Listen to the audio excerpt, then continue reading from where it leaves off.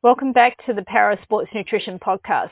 My name is Liz Broad and I'm an accredited sports dietitian.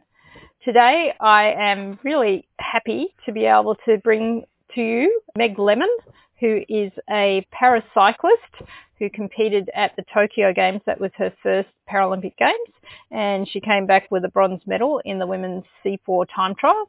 She is also a sports dietitian. So welcome to the podcast, Meg.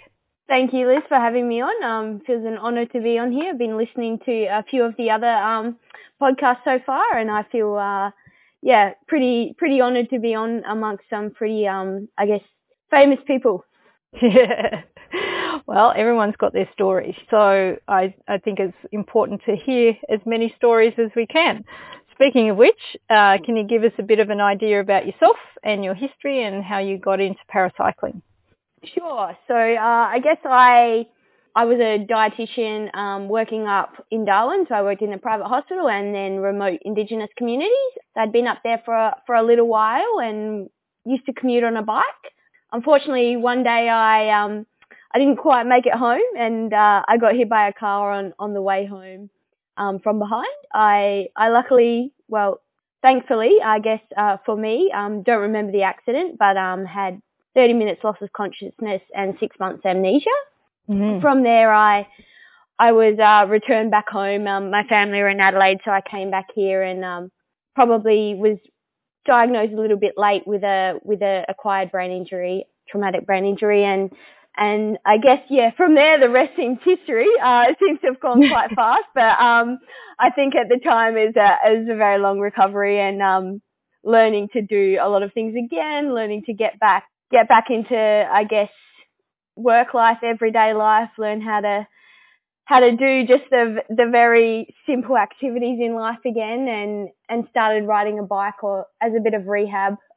Went out one day and hired one of those free city bikes you could hire and was forced to face the fear, got back on a bike and from there, I guess, as I said, the rest is history because for me, that gave me purpose again in life and I just forgot that I was different and that I couldn't do things anymore that I used to, that I could ride a bike and I could be free. And from there on, I guess it seems to have gone upwards. Obviously, in everyone's journey, it's not quite like that. There's been a lot of obstacles along the way, but I seem to, I guess, be very lucky to have a good support network and have found my niche, I guess, in cycling and found a second family and been now able to go away with the Australian cycling team to a few events and just recently Tokyo. And I think now I realise what the Paralympics is and continue to be inspired by so many people that I guess overcome obstacles in life and are better off for it. And now I want to, I guess, share my message so that others can hopefully learn and be inspired by it too. Cool. And so how did you actually transition from a city bike that you rented into into paracycling itself? Yeah, I guess I made it sound kind of easy then. So I guess I couldn't drive anywhere after my accident for about a year, and to get to appointments, which was the main thing I had in my day for a good year, I used to have to walk or catch public transport, and probably unlike some of the states around Australia or other countries, Adelaide's public system wasn't the best back then. And so there were a lot of times I got a little bit sick of transport when it didn't turn up or walking everywhere, especially during winter. So I decided maybe I should purchase my own bike. So I had a tiny bit of savings left over and spent it all on a bike, and that was probably a very good price for a bike at the time compared to what they are now. But so I spent my money there, and I asked the guy that sold it to me, his name was Noel, and he was just a local bike shop guy, and he said, I do have these people going out, tomorrow you could meet up with them, because I actually didn't really know how to ride a bike. I had to relearn how to do that, and I think he got the sense that there may have been something a little bit wrong with me. Mm-hmm. I guess not wrong in a bad way, just different. And he actually set me up with someone who was a former paracyclist himself, and He is also what we have as a state, so the SASI here, the CISAS paracyclist coach. And I went out with him, and he had a tandem. He had someone with cerebral palsy, someone else who was missing a limb, and so forth. And we went out and rode. I'm unsure how much riding was done and how much laughing was done.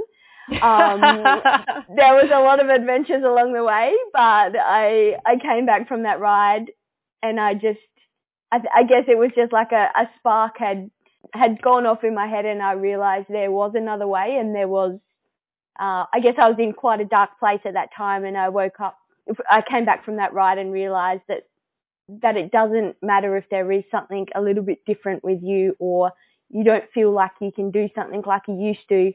There were these people that had these impairments or something wrong with them in some way, and they didn't let that get them down. They didn't let that stop them from riding a bike. And for me, that was just everything. And I realized that I'd found something in cycling, and what they had found in cycling, I could also find. And I guess from there, I went to my first nationals, got classified, and then ended up doing okay on the track and going to my first Worlds. And that was a track Worlds just after Rio. And I actually was up against Sean Morelli, who you know very well. And I got thrashed, completely blown out. And from there on, she set the target of what I needed to chase. And I guess I feel like that distance has been coming down a little bit, but then she seems to get better and as I get better. So her and a few other people. But she's at the back end of her career, whereas you're at the front end. So I'm hoping so. I'm hoping I've got another 10 years to get a little bit, closer to where she is. And I guess, people like her have inspired me to keep getting better and challenging myself. And I guess, I'm sure we do the same thing for her. So I guess from there, the rest is just history. How lucky were you to be introduced to that pretty much as soon as you bought your first bike? Yeah, I guess I was very lucky to have that. And I guess if I hadn't been exposed to that, who knows whether I would have got into cycling as much as I did, or for me, I think I was at a pretty low point, and I might not be here today. I think my parents have said that as much as it scares them every time I get on a bike, and it scared them so much me getting back on a bike, they realise that it brought the blue back into my eyes. So for that I'm very lucky, and I think there's a few people in the world that make that important for people that have been through an accident or have some sort of impairment or in para sports, and it's such a big thing, and we need to get that message across to more people. Awesome. And so, Meg, how does the impairment itself affect you on the bike and in everyday life? Yeah, so I guess it's something that has taken me a long time to learn about. I guess with a brain injury, it's a little bit different to a missing limb or a broken leg. It's not something that'll just take 6 weeks to repair, and it's very individual to the person, and it's very individual to the way it affects that person. So for me, I'm probably still learning about it a little bit, but I think I'm a lot more confident now in what I know about it and how it affects me. So for me, the brain, in particular on the bike, it affects the way my whole body works, but particularly my right side. And I have muscle ataxia, or I guess the way my body responds is through rigidity. So my muscles just can't relax very well. So when I'm riding, I do look like I'm probably the handlebars are going to fall off, basically. I'm holding them that tight.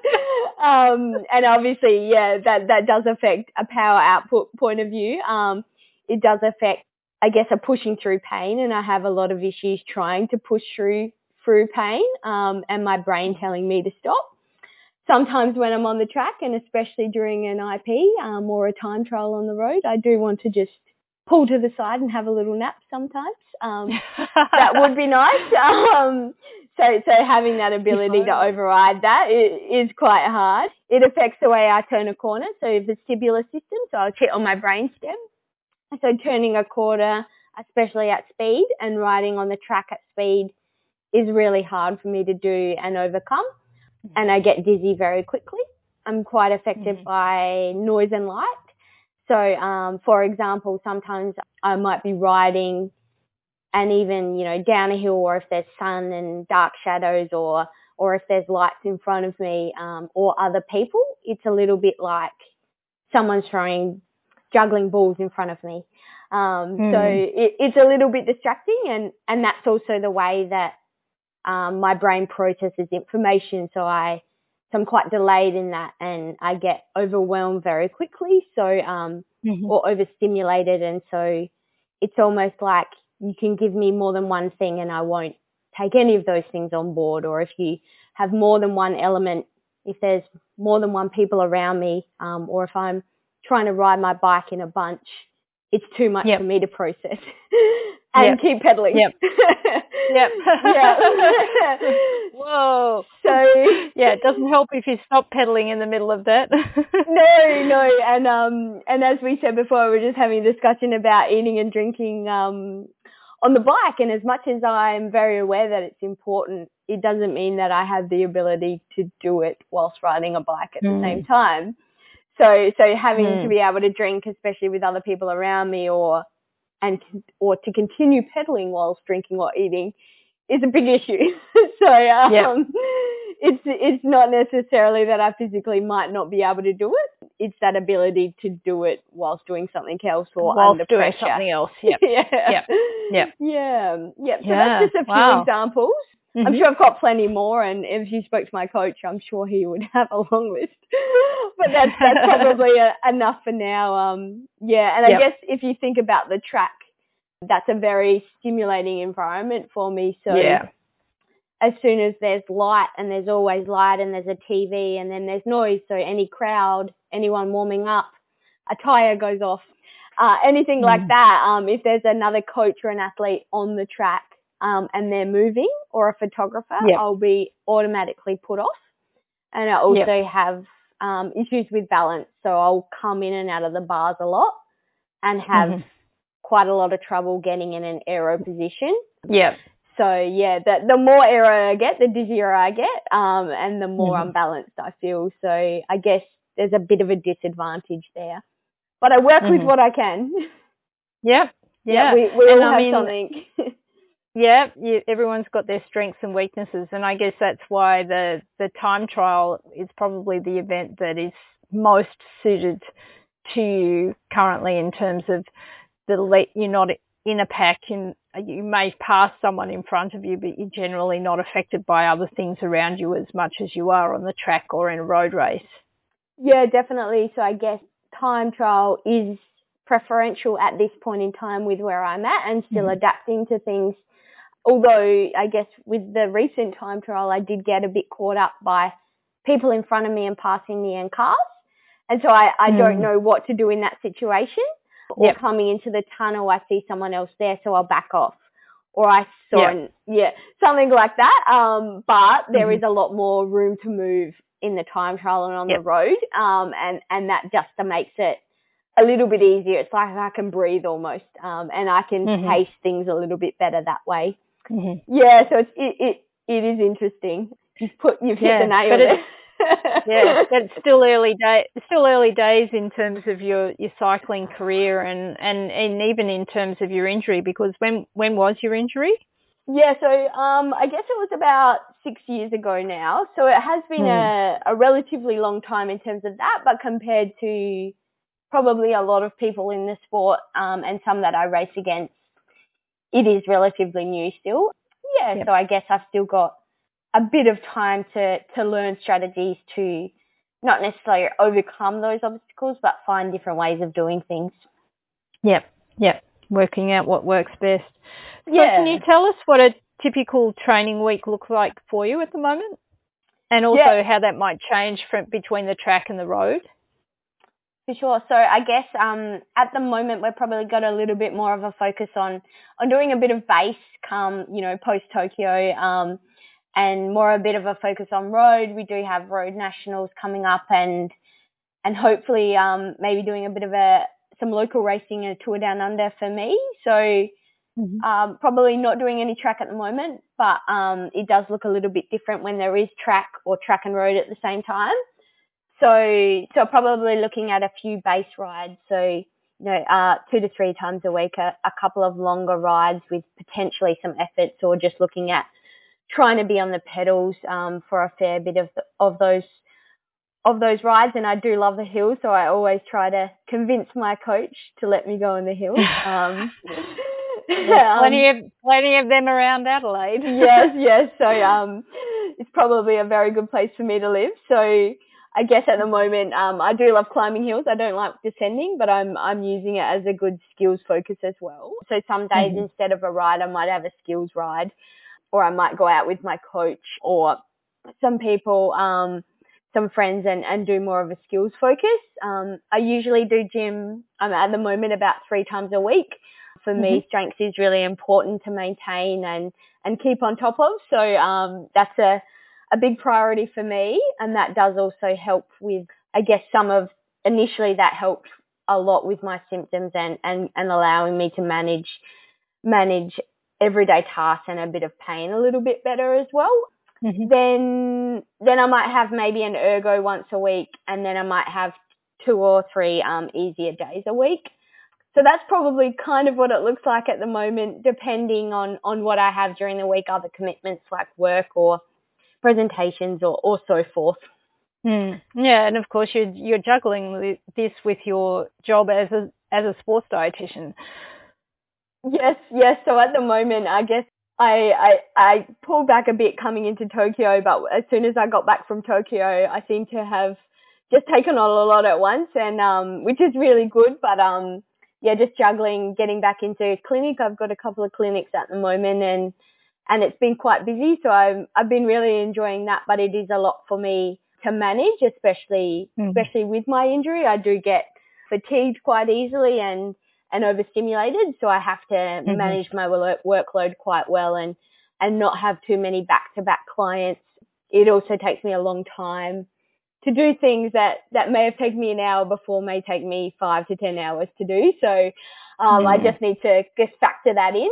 Yep. And then I do a little bit of cycling coaching as well, which is a nice alternative. So just fitting all of that in sometimes can be a bit much. There always seems to be something else, and there's been a few presentations which has been really lovely since we got back, but just trying to work out when the best time is around training and work and not put too much on my schedule.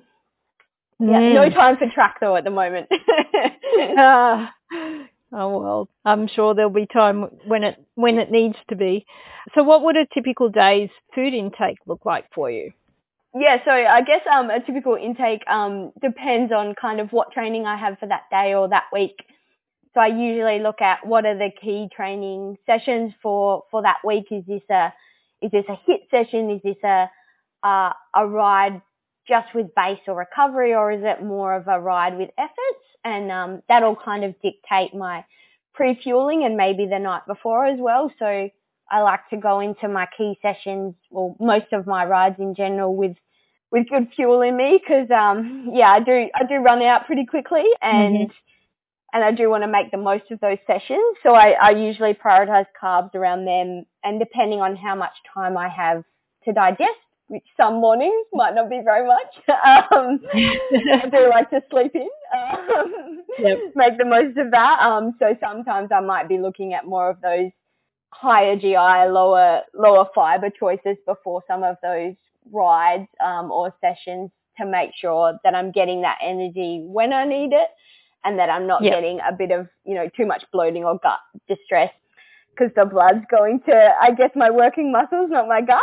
So if I have a bit more time, I do love the old porridge or wheat bix, but some mornings it might be even rice bubbles or a bit of a processed cereal where it's a bit lower fiber, maybe some milk, and then maybe rice cakes and honey or banana or something like that. I do find those my go-to kind of something like that. Crumpets even. Do love the old crumpets. And then, yeah, as soon as I've finished a ride or gym, usually having some whey protein and a bit of a carb snack to make the most of that recovery. And that's really essential when I do have another session the next day or that day, just to start that refueling process quite quickly. Also just keeping as much muscle on as I can. So I do make sure I'm pretty diligent with that, and I like to practice what I preach. Good. And then from there it might be, depending on the time of day, it'll usually be lunch pretty quickly where I can, and that changes every day. But if I need to recover quite well, it will be a considerable amount of carbs, could be sandwich wrap, could be rice, pasta, or a bit of a combination of everything. And then, yeah, I do go for the plate method sometimes with a quarter of a plate of protein, and then if there's enough room, some veg and salad, depending on what's coming up that afternoon. Yeah. And then at night, probably something similar, and the carb amount there will probably depend on if it's a recovery day the next day or a big day, or sometimes what's in the house. If I have the energy to cook. Yep. Usually easy options are good by the end of the day for me. Yeah, because you're probably pretty fatigued at that point in time. Yes, definitely. I try to always have good intentions, but by the end of the day, not a lot goes to plan. So I try to keep it pretty easy, and sometimes make that lunch meal a bit more decent, and make sure I've got, even a frozen meal or something that I've cooked a bit of a bigger batch for, or some easy options like tuna or eggs at night sometimes just get me through. Cool. Yeah. And so you kind of mentioned that the gym had been really important for you, especially kind of building into the training that you've been doing. What are some of the changes you've had to make physically in order to improve your cycling performance? Yeah, so I guess for me, I had to get a lot stronger and put on a fair bit of muscle. So I probably initially, after my accident, I lost a lot of muscle and strength, and I reckon I might have put on maybe 5 to 10 kilos of muscle, a bit of fat with that as well. But yeah, it's taken a long time. Initially I had a good amount, and then the more I try now, because I'm no longer a newbie, it takes a lot more. So I guess with that, I was doing gym 4 times a week at one point. That was last year, which was quite hard, but I did like it, and I had to pull back my riding a fair bit. And with that, it was trying to find that balance of being in an energy surplus. So in the end, we had to pull back some of the training so that I wasn't, I guess, making that gym go too much to waste and being in a deficit there. It was also about improving probably my portion or distribution of protein. So I don't really love meat. I don't like the taste of it. So I'm good with protein, but I probably just need to be more on top of it. And so for me, sometimes it's having those easy options, including that protein powder available, and making sure at night when I'm tired I do have those options, because that's when it usually can be a bit harder. And before I go to bed, I always have an extra hit of protein.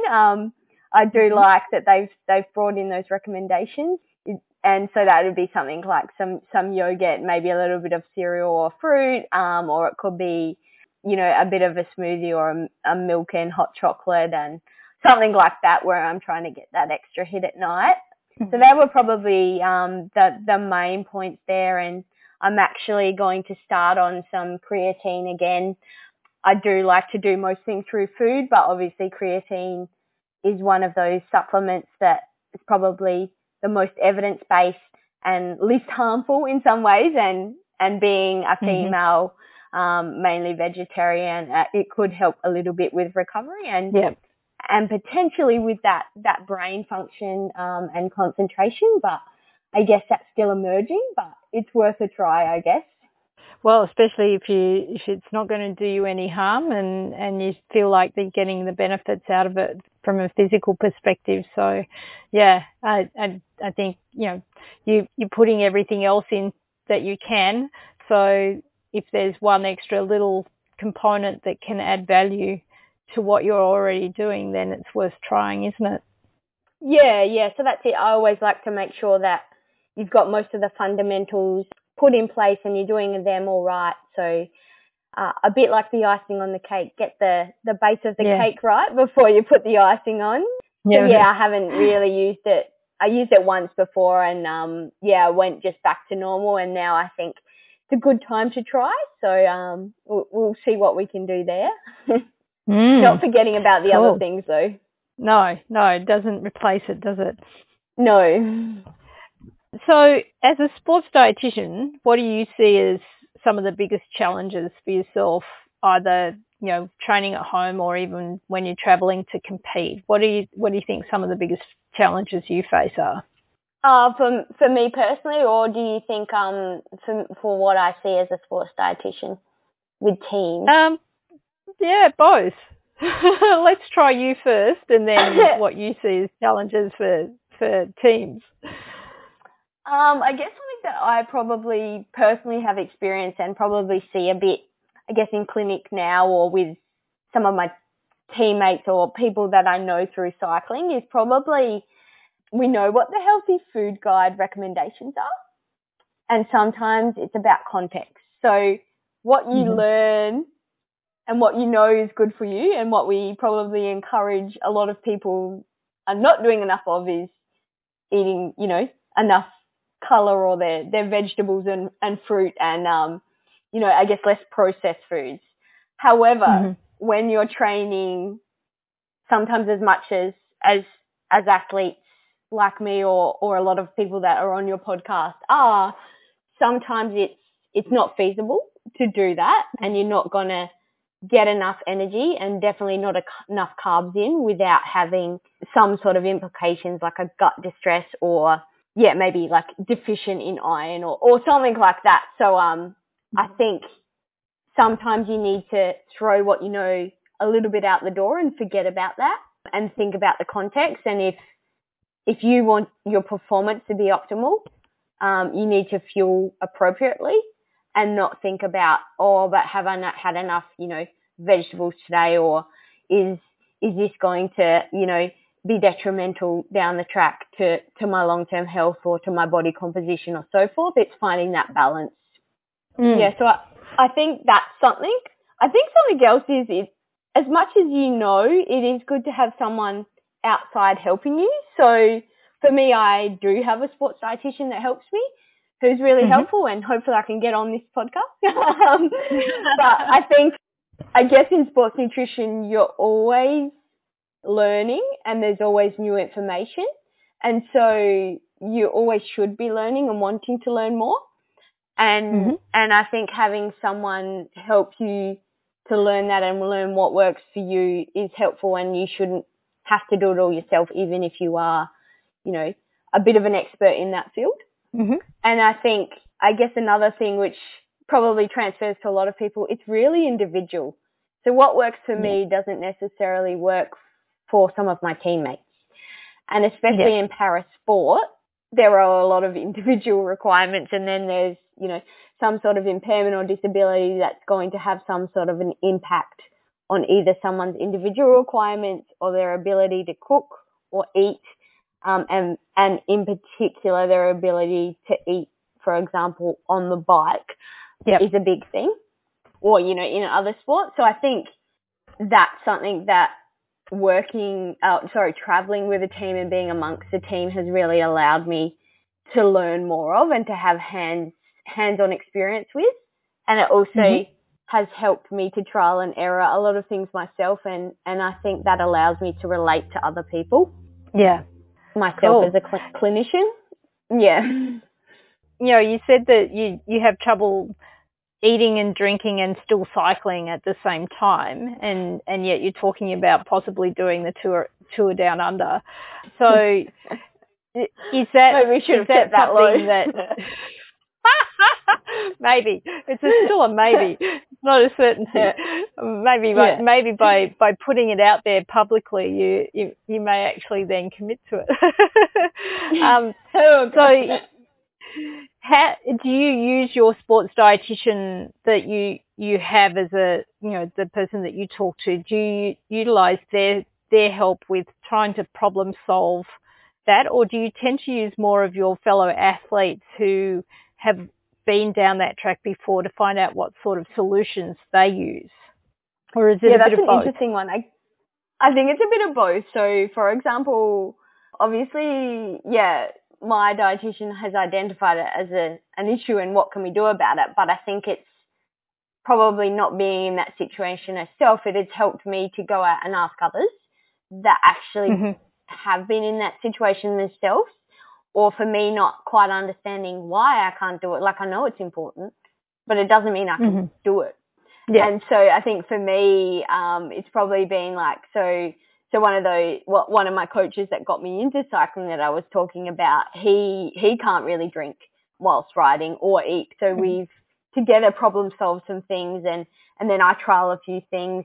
Then also probably looking at other athletes when we go away racing and what they do. And I think just talking to more and more people. It doesn't need to be one person. I think the more people you talk to, the more you come up with ideas, or you find different ways of doing things. Even this morning, I was talking to a couple of clients of mine that participate in Ironman or Iron Women they are, and we were just discussing just a couple of ideas because they were like, oh, well, you need to eat and drink, and I was like, yeah, I do, but it doesn't mean I can. So I think it's interesting, and we're just together thinking of some ideas ourselves. And at one point, I have so one of my physios taped used like medical tape, and we put it on my top tube, and we put Cliff Blocks on top. So that was something that we've come up. Yeah. I think I ended up, I think, maybe having one and 3 fell off, but it was something. Another thing we did was every time, if there was a lap in a road race, every time I went past her, she would remind me to drink. So that's another thing, I guess. As much as I know it's important when I'm in a race situation, I can't think to do that. And I also can't process doing that whilst also riding a bike. I'll have to stop pedaling. And then usually if I do that, an attack goes. Or if I'm in a bunch or something, it's too much for me, or my muscles and hands are pretty fixated to the bike by then. So there's not a lot of movement happening. So I think it's interesting, but each time you learn something different. I guess it's like road racing. You're always learning new things. And when it's unfamiliar to me, I can't work out what to do in that situation. But the more and more I practice, the more ideas I can come up with. Yeah. Well, I'm sure you'll come up with some solutions. So what recommendations do you have for practitioners like coaches and sports scientists and other dietitians who are working with para athletes? That's a tricky question. I guess be open to new ideas, and don't ever think that someone can't do something, or why not ask why they can't do it? Well, why they are not doing it the way you would think that is traditionally normal. I think it's really about asking questions, and as you said before, problem solving is a big thing, and just looking at different ways of doing things. One of my coaches once said, there's no such thing as can't. You always can. It's just what's a way that we can work a way around this, or another way of doing it. And even if you don't have the answer right now, or for me, if I can't do something straight away and I'm frustrated, I take a breather, I walk away, and I come back. I think also something that I've actually recently learned is to be curious, not judgmental. And I think that's really allowed me to be better as a practitioner and also a teammate, and hopefully, a friend and family member maybe. And for me, that's quite hard, because when I'm really tired, sometimes I react, but it's then taking a step back and why did that person think that way? Why did they act in that way? And getting to the answers, and maybe it's not that they don't know, it's that they don't know how to do it, or they're not confident in doing it. So I guess maybe, that's maybe one thing. And I think another thing is experience. Just get out there, and if you can go on a team with someone, and especially working with any para athletes in particular, I think you'll be blown away with, I guess, just not necessarily inspired by them, but just the way that they get on with things, and that how they overcome challenges, and probably how strong and resilient they are. And I think that you'll find that gives you a little bit of confidence to get on, I guess, with anything in life or any little obstacle that you overcome. Well said. Yeah, I tend not to like the term inspired. I feel like it's more that I feel grounded in terms of that there's nothing, as you say, there's nothing in life that you can't find a way around or find a way of working with or managing. It's an opportunity to explore a creative solution. Definitely. I like that. And I think something else is, don't dismiss the idea of, if you are a practitioner, of working in parasport, because I think you'll find the team that you're in is pretty amazing, and that lots of people have been through different things in life, and their stories are pretty amazing to hear. And when you do work on a team in a parasport, you do more than just your job. You're not just a dietitian, you're not just a physio, you're lots of things, and for that you can, I guess, those experiences will take you a long way in life, and especially as a practitioner working in sport. Too true. What about recommendations for fellow athletes or upcoming athletes? Accept a challenge. Don't think that that's going to be too hard or you're scared to do it, because I think there's been so many times where I've been scared to do something or try something different, and afterwards I think, I'm so glad I did that, or, that really builds your confidence up, and you can learn so much from it. So I think that's probably a big thing. Also, don't think you can't do things, like we were talking about before. Yep. And probably the last one would be, so for me, I feel like because I haven't, succeeded, won a world championship or won a gold medal at the Olympics, sometimes that can be defeating when you do train really hard, but you can only put your best in, and intent is everything. So sometimes you have to reach for the moon, I guess, and if you fall and don't quite reach there, you're still amongst the stars. So I think, no matter what you do, even if you don't get to that top level, think of the other reasons you're in that sport and what you can get from it, and keep trying. Yeah, absolutely. Well said. Fantastic. Well, Meg, what's your favourite food? I think, all right, I'm going to go with what you've told me in the past, which is chocolate and berries. So chocolate coated berries. There we go. I've come to like that one. Yeah. Fabulous. What about you? Has anyone asked you? No one's asked me. Although I did get asked once. It was a team building exercise actually for US paracycling, ironically. And they were going around the room and everyone was saying what their favourite food was. And I ended up being the boring dietitian, didn't I? It's muesli. Especially with yogurt. If I go a day without muesli, then it's a very disappointing day. So it may sound very boring and very dietitian-like, but no, it is. At least you didn't say broccoli or Brussels sprouts. That would have been worse. Oh, can't stand Brussels sprouts. Oh, they're definitely not my favourite food. Yeah. So you're not the typical dietitian then? Awesome. Yeah. No, I'm definitely got some some likes and some definite dislikes, that's for sure. Yeah. Good.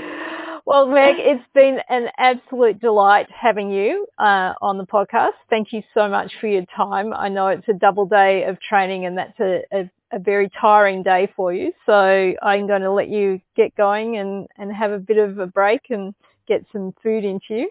But it's been wonderful having you, and I hope we might get to talk to you again sometime down the track. Thank you very much for having me. And yeah, that would be a pleasure. I might have to interview you next time. Maybe. Very true. Okay. Thanks a lot. Okay. Thanks, Eve. I really love how, even though she has really good knowledge in nutrition herself, that she's open to other people's advice, including learning from her fellow athletes to try and overcome some of the problems that she faces and create a better solution for herself and build flexibility in that approach. Thank you for listening to the podcast. I hope you're enjoying them. As usual, please leave a message if you'd like to give us some feedback or have any suggestions on topics you'd like to hear about. Please join us next time as we talk to Sally Bowman, who's the sports dietitian with US Paralympics.